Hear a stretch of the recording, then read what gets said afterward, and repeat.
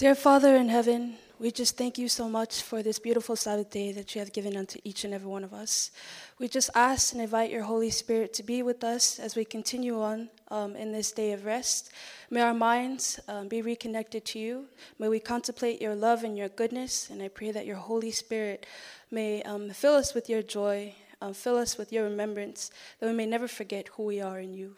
We just ask that your Spirit may be with each speaker that is a part of the panel. May you place the words within their mouth and make the message plain. For each and every one of us here, help us to be attentive to the message. We thank you so much, Father God, for your love, your mercy, and your grace. And we continue to ask you to lead us from temptation, deliver us from evil. For thine is the kingdom and the power and the glory. Forever in your precious Son's name I pray. Amen. Good morning, everyone. All right, so at this time, we're actually going to have the Sabbath School panel discussion. How many of you, be honest, have ever had questions in your life? Yeah, especially in your spiritual journey? Has anyone had questions? Yeah, I know I have. And so at this time, we're actually going to be, we have some friends back here. We're actually going to be answering some questions people have put up on the online website, and so we're going to be answering those at this time.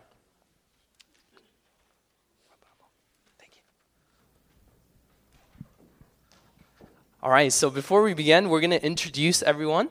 So why don't we start with Professor Goddard? I think that's how you pronounce it. And why don't you mention what you do and also where you're from? I am Kathy Goddard, and I teach English here at Southern and live here in the area. I'm Chris Anderson, and I'm a pastor of a local church, South Bay Seventh-day Adventist Church.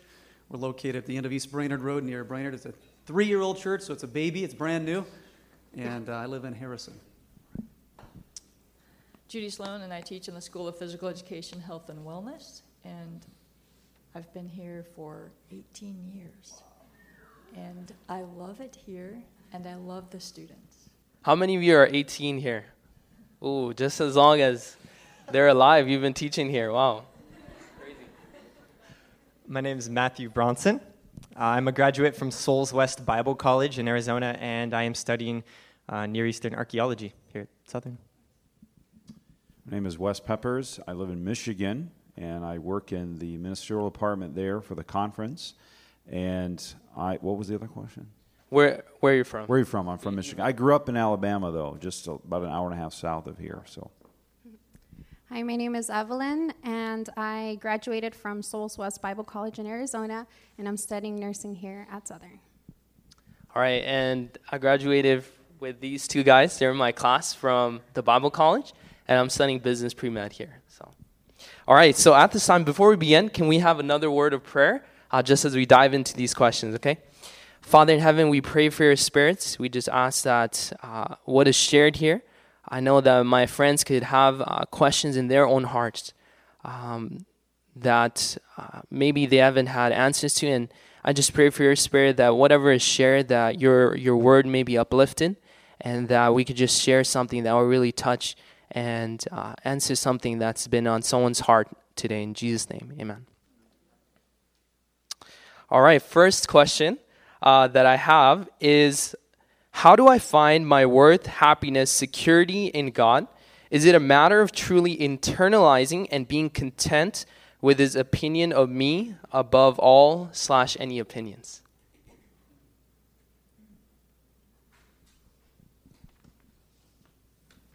I'll begin. Okay. I think we find our worth in God when we stop looking at ourselves. I think that because we're so human, we are very self-absorbed. And I think we can find our worth more strongly when we take the focus off of ourselves and put it on Jesus and start studying him and looking at him and understanding him. And I think that's the way to do it. Yes, amen, for sure. Go ahead, Professor. Right there. It has taken a while for me to realize one very important fact, and that is I am dirt. Literally. Without the breath of God in me, I'm literally a pile of dirt. And it has taken a while for me to understand that I can't look at what other people say or think or treat me to determine my value. My value is because God placed me on this planet Earth right now at this time for a purpose. And not for anybody else's purpose, but for his purpose. Amen. Go ahead, Pastor Chris. Yeah, so my family and I, we lived in Zambia, Africa for a little bit. And I learned there that there wasn't price stickers on everything that you wanted to buy. You had to negotiate. And when you negotiate, if there was something you wanted and they knew it, you would pay a far higher price. So the value of an item was determined by what you were willing to pay. And so you would negotiate back and forth. And as I reflect on the value that I have as an individual, I agree with Judy, I'm dirt. But God found something valuable there. He recognized that there's something in humanity that I'm willing to pay a price for. He didn't negotiate. He said, I will pay the highest price in the universe. I'll pay the price of my son. God found value in us so high that it was equal to his son. To me, that gives me great sense of self-worth, that God loves me that much. Yeah, and I think one thing, I think our society as well just places on what other people think of us, but oftentimes we don't look at what God thinks of us and think about that. Were you going to say something, Matthew? Go ahead. Yeah, I really agree with all the responses that have been shared. That was my first thought. We need to look to Jesus. This is coming from a melancholy. I always had really low self-esteem, and to be 100% honest, I still struggle with those thoughts. And so I tried to think, that's the truth. We need to be looking to Jesus, not to self. How do we do that practically? I think first of all, we can determine where we are on that scale by, just asking ourselves, who do we really love to think about? Who do we love to talk about? Who are we spending our time thinking about? Maybe there's some other melancholies out there who can resonate with this. Before going to sleep at night, I would just replay over the day. I'm like, oh, I can't believe you did that. That is so stupid. And this and that. And you can't even sleep. It's so unhealthy in so many different ways. But you can replace those thoughts. Before you go to bed, you can go and think about the day. How did I see God bless me today? How did I see God working in my life? And by replacing those thoughts, I do believe you can start to see change day by day. Amen. Anyone else before we go? And just as a reminder for the speakers, you don't feel free if you don't feel impressed to share. You don't have to share for every question. So if you feel God impressing you, but Evelyn's gonna share something. I'd like to share this verse that I think was mentioned yesterday. It's 1 Peter 2:9, and it says, "But you're a chosen generation, a royal priesthood, and a holy nation, and his own special people, that you may proclaim the praises of him who called you out of his darkness into his marvelous light." And in turn, this verse is very beautiful because it reminds us that we are a peculiar people. We're called out of darkness into his marvelous light. It's even more beautiful because our self-worth does come from God. And he tells us that he would have come and died for us if we had only been the only person that would have ever sinned. So like mentioned here, God sees such a great value in us that he was willing to die, not only just die for the world, but he's willing to die for each and every one of us. Or he was willing to die for each and every one of us. Amen. All right, so going on to our next question. How do I surrender to God no matter how much I try? I can't seem to give my heart over completely to God. Go ahead. You didn't. I yield to the pastor. You're a pastor yourself. So, well. Senior pastor. So this idea of surrender, there's an interesting tension within this concept because God will not force us in any level to yield our conscience to him. We have to surrender that to him. And so God respects that, and yet he also wants to work in us to will and to do according to his good pleasure. And so how do we find strength? That's something that we have to find in this surrender element. And we're given a picture of that in Hebrews 12. I'm just thinking of that. Surrender isn't an easy thing. It's not like, it's easy to do. No, we have to press into it. It says in Hebrews 12, verse 2, "Looking to Jesus, the author and finisher of our faith, who for the joy that was set before him endured the cross, despising the shame, and is sat down at the right hand of the throne of God. For consider him that endured such a contradiction of sinners against himself, lest ye be wearied and faint in your minds. You have not resisted unto blood, striving against sin." Surrender takes grit. It takes pressing into. And as we surrender, God empowers that.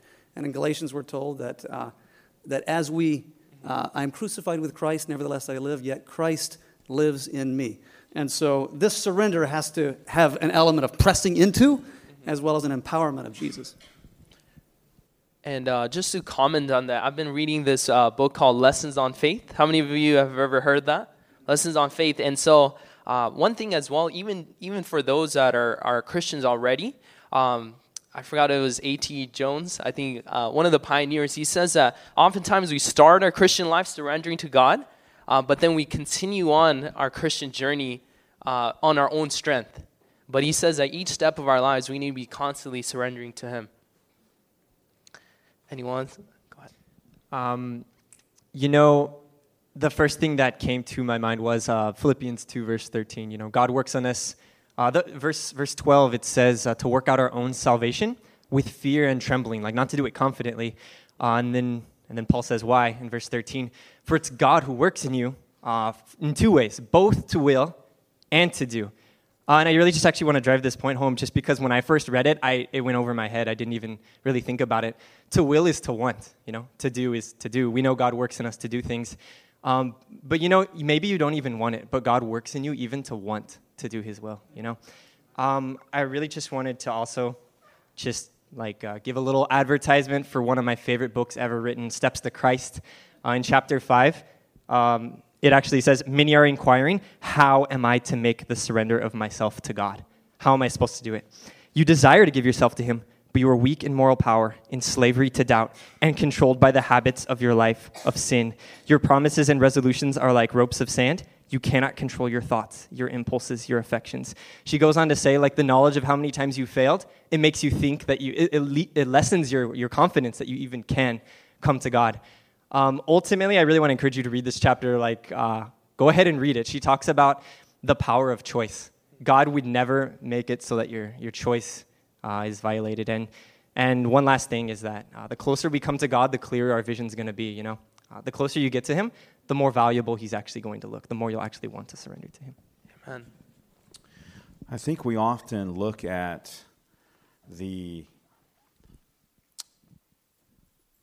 wrong actions in our lives and we try to say, or I think we often think to ourselves, once I get all these things under control, then my life is going to be surrendered to God. So I have to work on these things. And the reality is that the opposite is true, is that the harder you work on those things, the more difficult they're going to be. There have been times in my life when I have given counsel to a person or I've realized a certain thing that needs to change, and then I just go right out and do that thing myself, if that makes sense. And so the reality is that we don't necessarily become surrendered when everything in our life is in order. We make the choice to surrender so that God can bring everything in our life in order. Does that make sense? And so that choice can be made at any time. And the reason that you have the ability or the opportunity to make that choice is because God has already made a choice for you. He made a choice for you. I always used to say that I have to be careful how I say this, that God doesn't do anything contrary to our will or against our will, but actually he did. Did you know that? Let me read this to you. Romans chapter 5, verse 6. For when we were still without strength, in due time Christ died for the ungodly. Now, when you were a sinner and when you were just buried in sin and you were just let me just keep reading, then I'll say this. For scarcely will for a righteous man will one die, yet perhaps for a good man someone might even dare to die. But God demonstrates his own love towards us, that while we were still sinners, Christ died for us. Much more then, having now been justified by blood, we shall be saved from wrath through him. For if when we were enemies, we were reconciled to God through the death of his Son, much more having been reconciled, we shall be saved by his life. And so when you were the enemy of God, if you would have been asked the question, do you want God to die for you to save you? You would have said, no, not interested. No thanks. Get out of here, right? But God said, you know what? Contrary to your desire, I'm going to do this thing anyway for you. I'm going to give you a gift regardless of if you like it or not, or if you choose it or not, because I care about you and I have an interest in you and I want to do that for you. Now, I just read this last night. This comes from some notes that Ellen White wrote, but I want you to, this is very powerful. It says, thus it is that Christ's death actually did something for everyone without his or her choice, both temporal and eternal, but the fullness of this great gift will never be fully realized or experienced without a positive, steadfast response.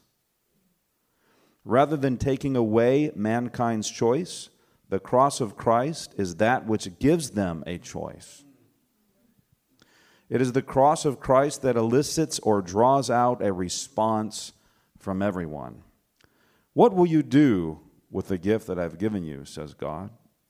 It is upon this response, this choice, that everyone's eternal destiny hangs. And so God made a choice when you didn't have a choice so that you could have a choice. And then he says, because of the choice I'm giving you, what are you going to do with it? Amen. All right, our next question, something I think a lot of college students can relate to, especially leaving home, is how do I find/choose good and godly friends?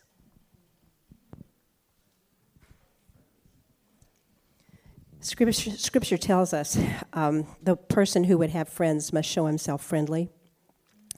And I think the way that we choose godly friends is, first of all, being godly ourselves. And so if we're wanting godly friends, we need to develop those disciplines of godliness in our own life and allow God to bring people into our lives. Go ahead. My response would be, do you really want them? Because you'll always find what you're looking for. And if you come to Southern looking for godly friends, you'll find them. If you want to come to Southern looking for a party, you'll find it. Just last night, I was trying to go to bed, and I kept hearing these people screaming outside and blowing these air horns. And then I went outside, and I heard this squealing of tires going. Somebody was doing donuts Were somewhere. they opening up the Sabbath with that, or? Yeah, I guess so. It was like 11 o'clock at night, and I was like, what are these people doing? You know, like, what are they even thinking? And so the reality is, if you really want godly friends, you can find them. It's not that hard. You just go to the right places, and God will lead you in that direction. Yes, exactly. Go ahead. Follow up with that. It is true, if you are looking for a certain group of people, you need to go where you're going to find them. If you're looking for godly people, go to prayer meeting, go to church, go to places where you're going to see them, but not just go there, get involved. I think too often we've become passive in our relationship with God instead of actually being involved. I go to a very small church, and we would love to have lots of young people there and be involved. You can talk to me later. But, you know, we want people to, you know, read the lesson, be a Sabbath school teacher for the adults. You're never too young to do that, in my view. And so just go where you're going to see those people. If I want to find party friends that drink alcohol, I'm going to go to a bar. It's not that hard. The same is true if I'm looking for Christ. Go ahead.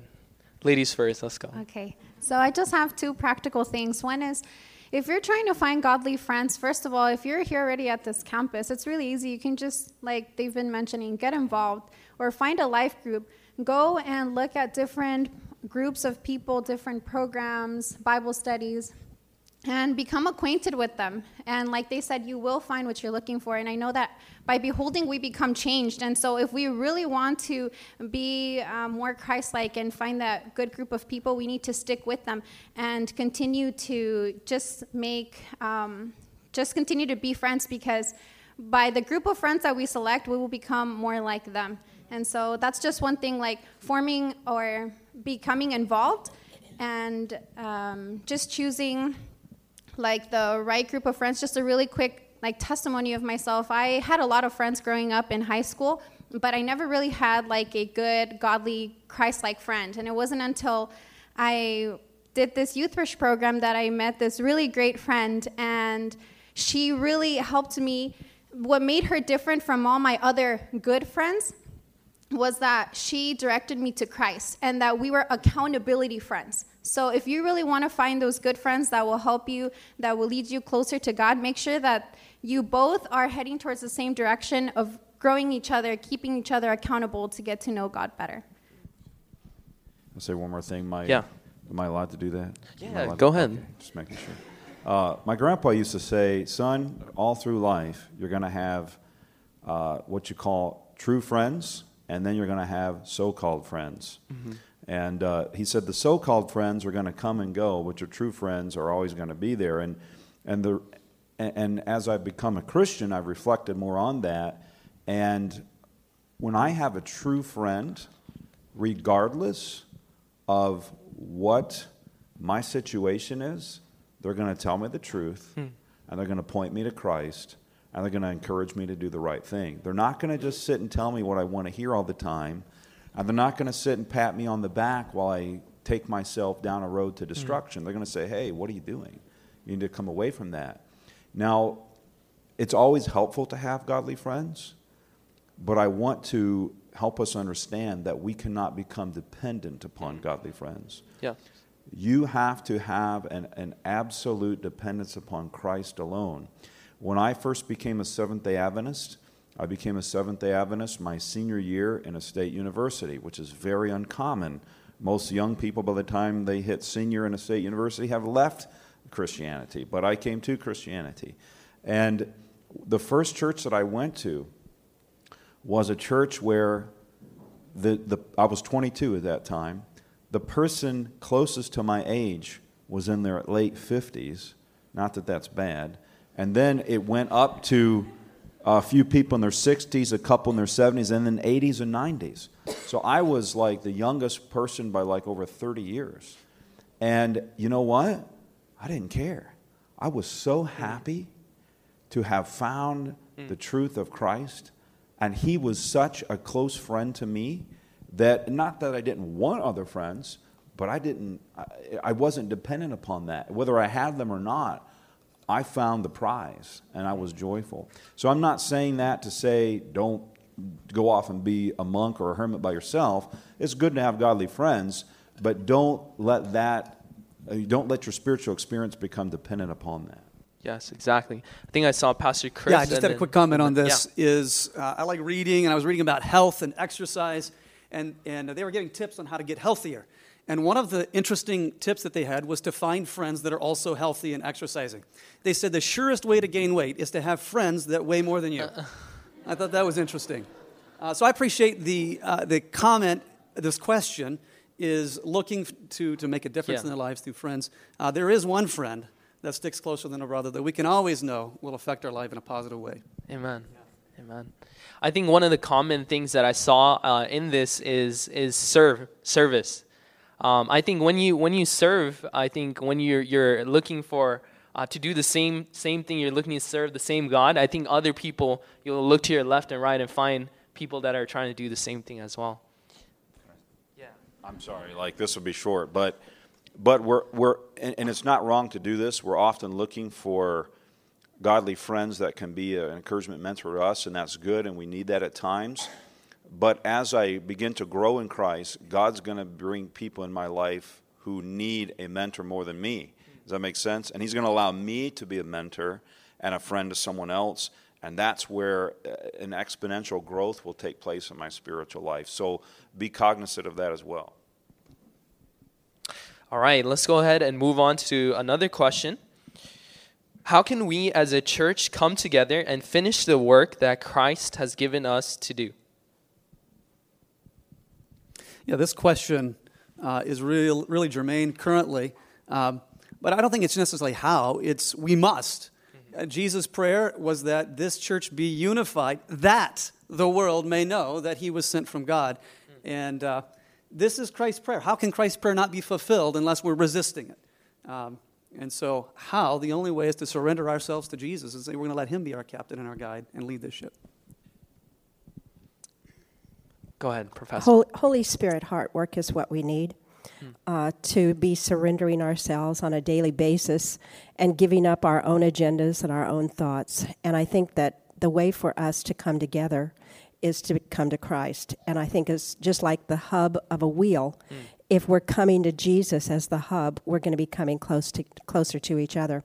I think we also need to suspend our judgment of other people, suspend our judgment of where we think the church is headed, suspend our judgment so that we are not making things happen because we think they're going to happen. Exactly. Amen. All right, go ahead. Again, when I think about how the Seventh-day Adventist Church was formed, it was formed because people came together to study the Word of God for themselves, to know what God's desire was for them individually, and then that's how they came together corporately.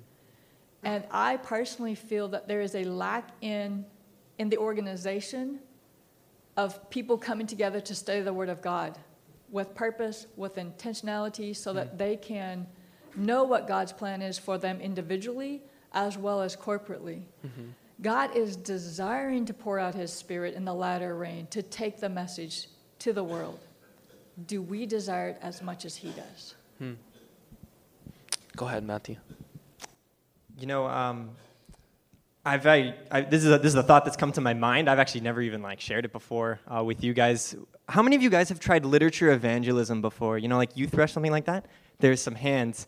We've actually led in Youth Rush programs or literature evangelism programs, and first of all, before I say that, if I could just say, at the risk of sounding cliche, I believe the answer to the question is we need God's Holy Spirit. You know, that really is what we need to finish the work. About literature evangelism, there's something I noticed. What you're doing is you're taking young people from a variety of places and you're bringing them together just for the same mission. And we put them out there and they're going into the field. And what we do is we go around to each one and we try to help them. We use our experience and we bend every effort. And when they start to see success, they get excited, and they share it too. They take the radio, right, and they share it. And when people start to hear it, they start to see it's possible. Something happens throughout the day. It's momentum. We get momentum going. And when that happens, you can do more than it was possible if you did not have that.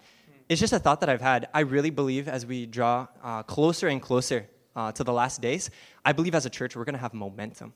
When we start to see things happen and we start to be encouraged, and when we start to share it, and when we come together, really committed people, when that happens, I really do believe we're going to see momentum, and it's going to be really encouraging, and the work will be finished. Amen. We have a saying that we've begun to adopt in Michigan, and it is that message drives mission.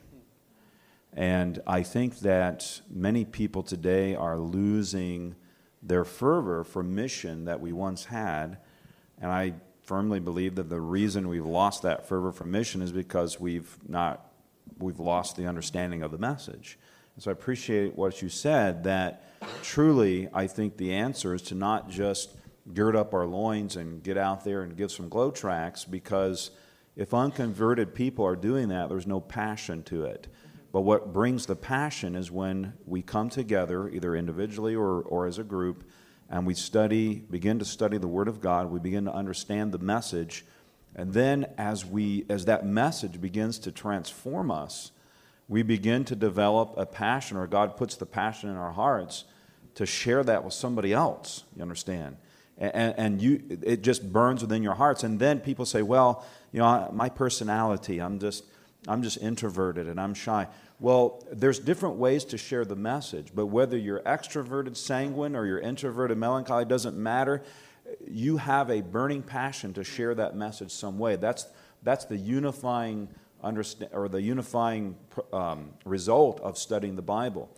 And what you said was also very key, because as we study this message individually, and then we come together with other people, God will start bringing those people together, and you're going to realize that, hey, this person studied the same thing, and that person studied, and we're all studying the same thing. It's a powerful thing. And then the desire and the zeal to share that message will come alive again, and and our hearts will be surrendered to God, and He'll pour out His Spirit to empower us to do it. Amen. Is there anyone else before we go on to our next question? Go ahead, Pastor Chris. Working in a church setting, one of the greatest challenges we have is sometimes hurt feelings or frustration between different church members. And I read this quote here a little bit ago, and I thought it was powerful. It said, "We must learn to place the best possible construction upon the doubtful conduct of others. If we are ever suspecting evil, we are in danger of creating what we allow ourselves to suspect. We cannot pass along without sometimes having our feelings hurt and our temper tried. But as Christians, we must be just as patient, forbearing, humble, and meek as we desire others to be." And so I thought this was eminently practical.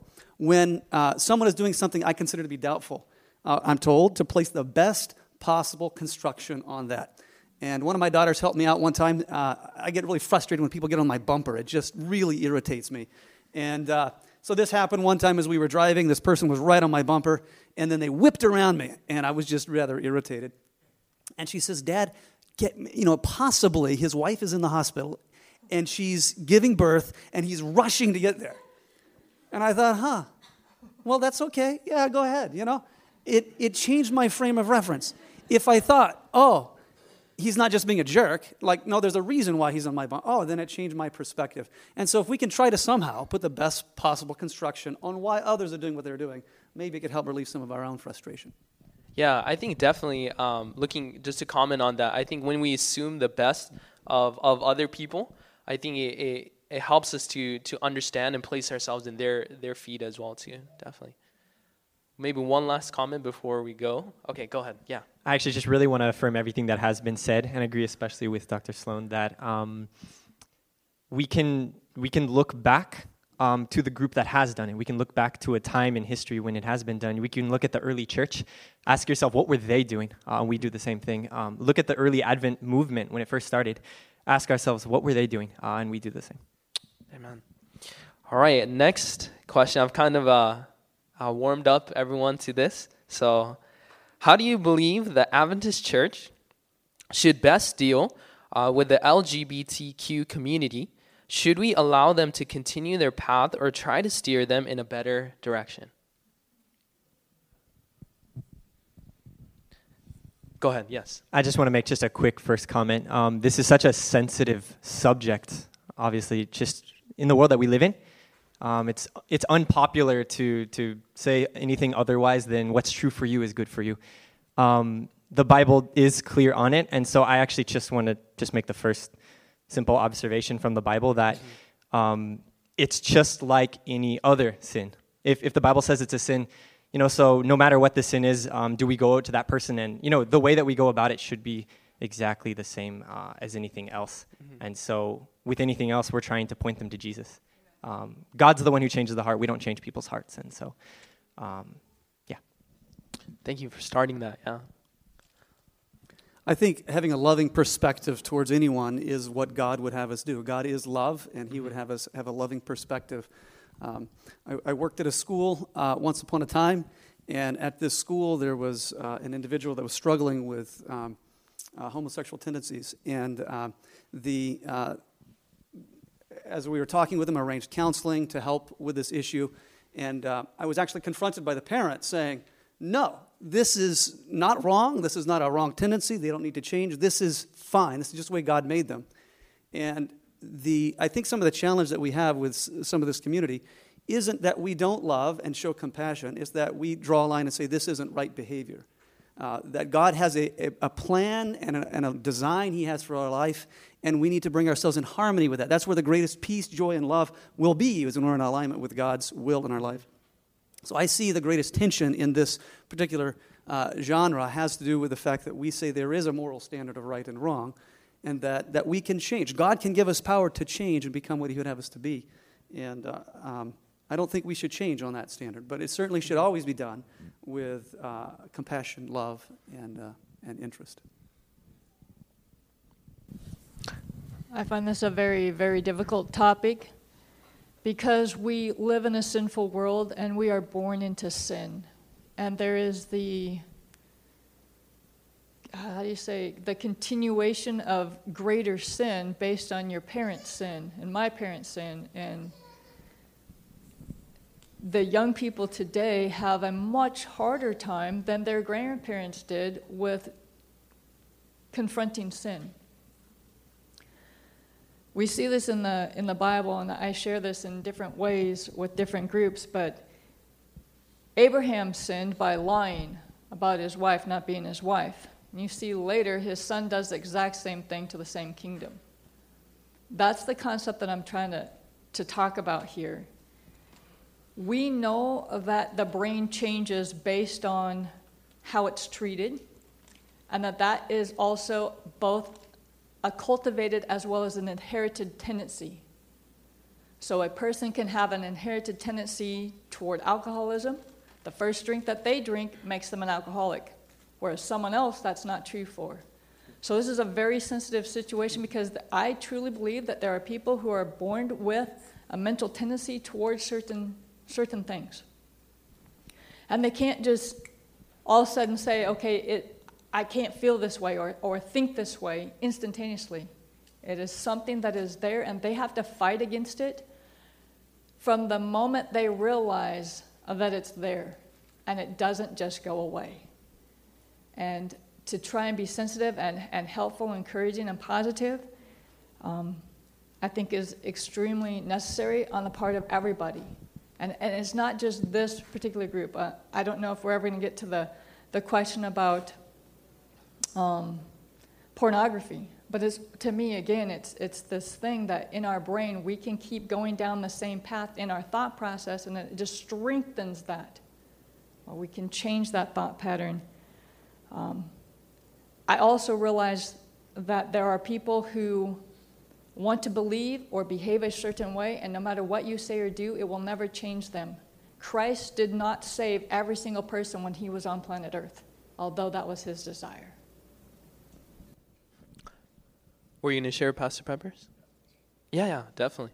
I appreciated what everybody has said. I want to read a text. I read this the other night, but 1 Corinthians chapter 6, the first part is very strong, so just bear with me. 1 Corinthians chapter 6, verse 9, he says, "Do you not know that the unrighteous will not inherit the kingdom of God? Do not be deceived, neither fornicators, or idolaters, or adulterers, or homosexuals, or sodomites, or thieves, or covetous, or drunkards, or revilers, or extortioners will inherit the kingdom of God." A lot of people use this text to say, oh, you see, gay people will not be saved. You have to turn away from it. But what they also don't point out is that he puts that in a list of lots of other sins that are very common to quote-unquote straight people, such as adultery, drunkenness, etc. And so, yes, I don't understand why, but the Christian world tends to make homosexuality a more grievous sin than other sins. And some people might think that, and that's okay, but I don't think so. Because he doesn't say all of these things, and by the way, the worst of these is homosexuality. He doesn't say that. So we have to be careful, as was stated, not to make it seem like that sin is worse than another. But at the same time, we have to make sure that we don't make it less than any others. Are you with me? We have come to the place where, because society is so culture is so penetrated the church, that we want to say, oh well, we just don't say anything to people, and we don't, we just love them and accept them. I think we should love them and accept them. I would have lunch with a gay person. I would allow a gay person to stay in my house. I don't have any problems with that. In fact, my mother's brother was a homosexual, and he died of AIDS in the 1980s, so I know something about it. And so, but the reality is that it is a struggle, but so is alcoholism. So is pornography. So is lust. And it's not any worse, but it's not any different than any other tendency. We are born with these tendencies because we're born into a sinful world. But through the grace of God, I believe that anything can be conquered. So it doesn't matter how you were born, you can be born again. Amen. I mean, I don't have any doubts. It once was doubted. Well, people say, well, I was born this way, and that was once doubted. I don't doubt that people are born with a natural tendency to lean towards that lifestyle. I don't doubt that at all. I believe that our genetics and our DNA have gotten so messed up through the ages and through generations of sin that certain people have that tendency, just like other people have tendencies to alcoholism or drug addiction or whatever. But God can renew the mind, and He can certainly renew the heart. And I know people personally who have truly had victory over that thing. And so we need to have love, and we need to have compassion. We also need to encourage people towards the right thing. I want to read this one text, and then I'll finish here. It's James chapter 5, verse 19. It says, "Brethren, if anyone among you wanders from the truth, and someone turns him back, let him know that he who turns a sinner from the error of his way will save a soul from death and cover a multitude of sins." And so we need to understand that it's not God's ideal for us. When you think about the LGBT, when you think about bisexual, God's plan is for one person to marry one person for life, correct? So don't misunderstand me here, but let's just suppose homosexuality is okay. What about bisexual? You can't have one partner in life and be bisexual. You understand what I'm saying? So there's something totally not in God's order of things with that. And so I could say more, but I'm talking too long already. Yeah, definitely. I just want to say again, this is such a critical point, especially for those people who are struggling with this.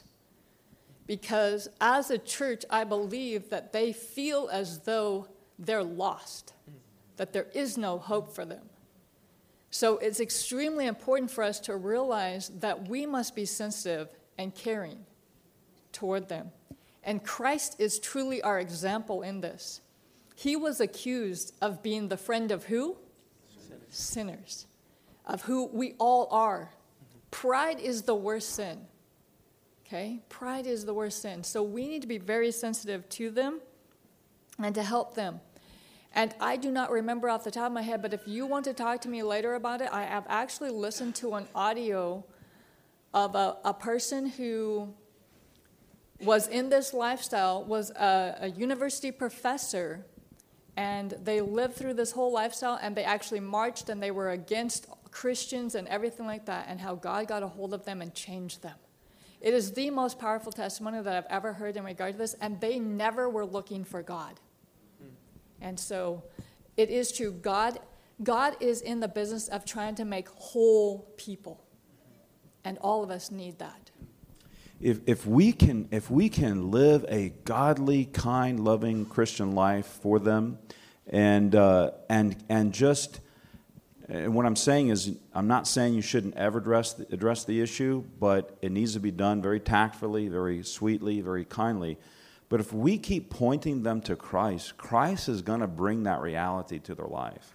And there's a beautiful ministry, Coming Out Ministries, good friends of mine, all of them. And I'm maybe many of you have heard of it, but if you haven't, Coming Out Ministries, you can Google it. It's one of the most profound and effective ministries that I've seen, dealing with the issue in the correct way. And the issue is not the issue. The issue is how we handle the issue. Does that make sense? The issue is the issue, but you understand, one of the bigger problems I see is how we've handled the issue. And we've handled it many times unfairly and unkindly. But when it's been dealt with kindly and people have had the right examples and the right people and they've been pointed in the right direction, they get pointed to Christ and Christ frees them. He does a beautiful thing in their heart and their lives.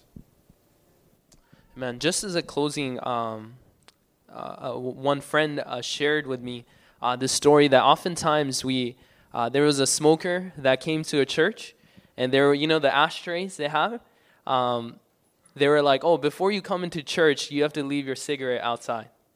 And that's oftentimes how we, just as been shared, we look at all the sins and we tell people to leave them outside before we come to church. But really the church is not a rest home for saints, it's a hospital for sinners. And I think that's how a common phrase, how many of you heard like love the sinner and not the sin? Yeah? And I think that's often how we should treat other people as well, not only in just this case, I think in all types of sin. You know, for God, lying and cheating and stealing, all of those are equivalent to even this. And so who are we to say that sin is greater or less? You know, it's our responsibility, just as been shared, to share the love of Christ with that individual. So you're saying instead of leaving your sins outside of the door, you should bring them in and lay them at the altar. Ooh, right? Let's go. Is that a better idea? Yeah, that is. All right. I think our last question, if time allows us, is this: how can we have assurance of salvation if it is as simple as accepting Jesus as a Savior? Why did Jesus not? This question has some grammatical errors, I think. Why did Jesus not say to everyone who says, "Lord, Lord," okay, I'm going to do my best. "Lord, Lord," will enter. How do we know and can be sure Jesus will not say, "I never knew you"? Does that make sense to everyone? Maybe I need to rephrase it. Got it? Okay. Our hope and trust is in Jesus and not in ourselves.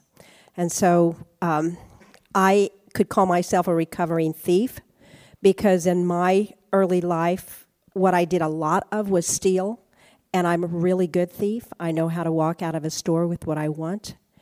And when I understood the thief on the cross asking Jesus, to remember me when you come into your kingdom, Jesus said to him, "Verily, today, right now, I'm telling you, you're in." And so I think we focus too much on ourselves and our own weakness, and we need to accept the reality that Jesus died for us exactly as we are. He died for us, sinners that we are. Mm-hmm. And his love for us expands as we fall into sin. I am convinced he loves us more then, because that's when we need him more. And so the way to not be afraid that we're going to be one of those people that says, "I never knew you," is to know Jesus, and allow him to give us that assurance. Martin Luther, I think it was Martin Luther who said, no, it wasn't. I'm thinking of another quote, but the quote that, it's leaving my mind, I'm sorry. I can't remember it, so it's gone now. But just the assurance, give me a minute here. The idea that we've heard before, there's nothing that we can do to make God love us less, nothing we can do to make God love us more. And what we can rest in is the reality that Jesus loves us exactly as we are. And he died for us when we're in sin. And when he says in that beautiful message to the church of Laodicea, where we have, "Behold, I stand at the cross, I stand at the door, and I knock. And I'm knocking at your heart's door. And if when you open your door, I will come in, and I will sup with you, I will stay with you." And we can have that assurance that no matter what we have done, what we are, Jesus' love is unconditional and eternal and is not going to change. Amen. Just as a really quick thing, just as this is our last question, just to keep it between 1 to 2 minutes so that everyone who would like to share, this is our last question. Okay, I'd just like to share that salvation is a beautiful process that shows God's love. And salvation is sanctification. And what sanctification means is to be set aside every day. So if we really want to have that, to know that, we won't just say a small little prayer and then think that, God will say that he never knew us. It's also in us that God gives us this beautiful opportunity every day that we're able to set ourselves aside for him. And every day we have an opportunity to decide, do I want to do that or do I not? And so this is a question that I pondered for a long time as well. And mainly, like the main point is that we have an opportunity to surrender ourselves, to set ourselves apart for God every single day. And if we choose to, then that's where we can have our salvation. Amen. Matthew, go ahead. There's at least two ways to view salvation, as a business transaction or, as a relationship, which I believe the Bible supports. I do this, God gives me this, that I'm going to make it. And there's this fear that, oh man, is he going to come up with his end of the deal? Is that what's going to happen? There's this doubt actually, this is why I think it's relational. There's a doubt as to his character, if he's really going to come through with it. To know if we have that assurance, the context of Matthew chapter 7, what Jesus is saying is, I never knew you, like in a relational sense, that word. That being said, I believe we can actually look at it like any other relationship. How do you make your relationships with your friends, with your family, with a significant other? Are you learning more about them every day? Do you care about them? Do you believe that person really cares about you? If you're growing in these things, then I think if you look at that just on the table, you can know if you're in a relationship with Jesus or not. And friends, what it says in God's word is that if you're in a relationship with Jesus, that he will take you in. That assurance can be had right now. Amen. Go ahead, Pastor Chris. So I was out in a canyon in Utah, and with my family, we were hiking down through this creek, and someone had thoughtlessly thrown a beer bottle in there, and it broke. And so this jagged edge was under the water. None of us could see. And as one of my daughters was walking along, she stepped on that and sliced her foot badly. And so she felt this pain. She cried out. And so we see her foot is just bleeding. Blood is everywhere. As a father, I'm going to do whatever I can to help her. So we bandaged her foot. I put her on my back. We carried her out. We took her to the doctor. They helped stitch up her foot. She didn't need to worry about, is someone going to take care of me? No, her dad was with her, and we were going to get her out to safety. And so this idea of, am I saved, am I not saved? God is our Father, and we're in this world of sin, and we have been damaged by it. God is going to do everything he can to get us out and get us safe. If our confidence is not in ourselves, but it's in his ability, we need not fear. Amen. Yeah. Is there anyone? Yeah. I'd like to add a verse that's been meaningful to me, and that is Romans 12. Do not be conformed any longer to this world, to the pattern of this world, but be transformed by the renewing of your mind. And then you will know God's will, his perfect and precious will. And so I think when we make that choice that we're going to focus on him, to be transformed by the renewing of our minds is how we think, that we won't be afraid that God is going to say to us, I don't know you. Amen. All right. Why don't we go ahead and finish, and Pastor Pepper is going to share one last thing. Yeah, I think today, and it's way too big to try to break it all down here right now in 1 minute, but I think a lot of people are very confused about salvation, as basic and fundamental as it is, and the elements of justification, sanctification, and glorification.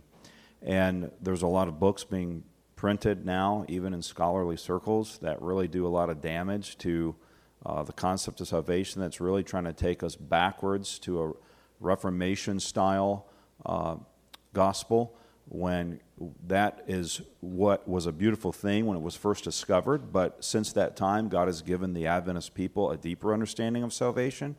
And when you take a look at justification, you find text after text that says that justification is not just simply forgiveness of sin, but it is actually a transformation that takes place of the heart. And that when that transformation takes place, we will live a different life. Now, sanctification is the process of continuing to grow us more closely to Christ. That doesn't mean from the moment of justification that my actions after that will be totally perfect. But some people say that when God forgives me and declares me just because of the righteousness of Christ, that is only a declarative statement. It's not an actual thing that happens in my life. So and this is a bit of theology, but the question is, when God justifies me, when I first come to him to surrender my life to him, is that just a statement that God makes about me that isn't really true? Or am I actually made righteous by that justification process, that time that He's justifying me? And so I believe the Bible is very clear that when we come to Christ for forgiveness and we are truly surrendering the will completely to God, that there's actually a transformation that takes place in the heart. And I'm not just simply declared righteous, but I'm actually made righteous by the righteousness of Christ. And I'm not just, because listen, if God just declared me righteous, but I wasn't really righteous, that would mean God was telling a lie. And how much assurance do I have in the idea that God just says I'm something that I'm really not? No, but He makes me righteous, not because of my efforts, or not because of my own works, but because of the works of Christ. And then that transforms my heart, and as Christ begins to live within me, then the works that I do will be wrought in the power of God, and those will be righteous works. And I won't be doing works to earn my salvation. I'll be doing works because of my salvation. Does that make sense? And so that sanctification process is a deepening of that justification until day by day, as I put my faith in Jesus, I can have eventually but the faith of Jesus. Does that make sense? And so the faith that I have will actually be the faith of Christ. And so God is not just in the business of forgiving us, but He's in the business of restoring us back into His image. And that's what He actually wants. That's the fullness of the gospel. You know, the Reformation gospel was just simply God forgives you freely, which He does.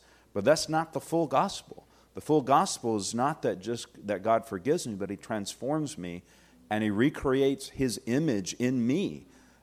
And it's a beautiful thing that God cannot just create the world, but He can recreate my heart. That's what I'm going to preach on this morning. And all right, and with that, why don't we go ahead and bow our heads for a word of prayer. Father in heaven, we thank You on the Sabbath morning that we were able to dive into some questions that at some point I'm sure all of us have asked or will ask in the future. And I pray that this will not only suffice, but will give a deeper understanding of Your character of a God of love. And help us as we study Your word, help us to seek it and to earnestly search after Your will in our lives. And we pray that we will be that light that will be able to help people not only to see Jesus and Him crucified, but will be able to see You face to face as well. We pray for the rest of the service today, and may we leave not only blessed, but be a blessing to others. In Jesus' name, amen. This media was brought to you by Audioverse, a website dedicated to spreading God's Word through free sermon audio and much more. If you would like to know more about Audioverse, or if you would like to listen to more sermons, please visit www.audioverse.org.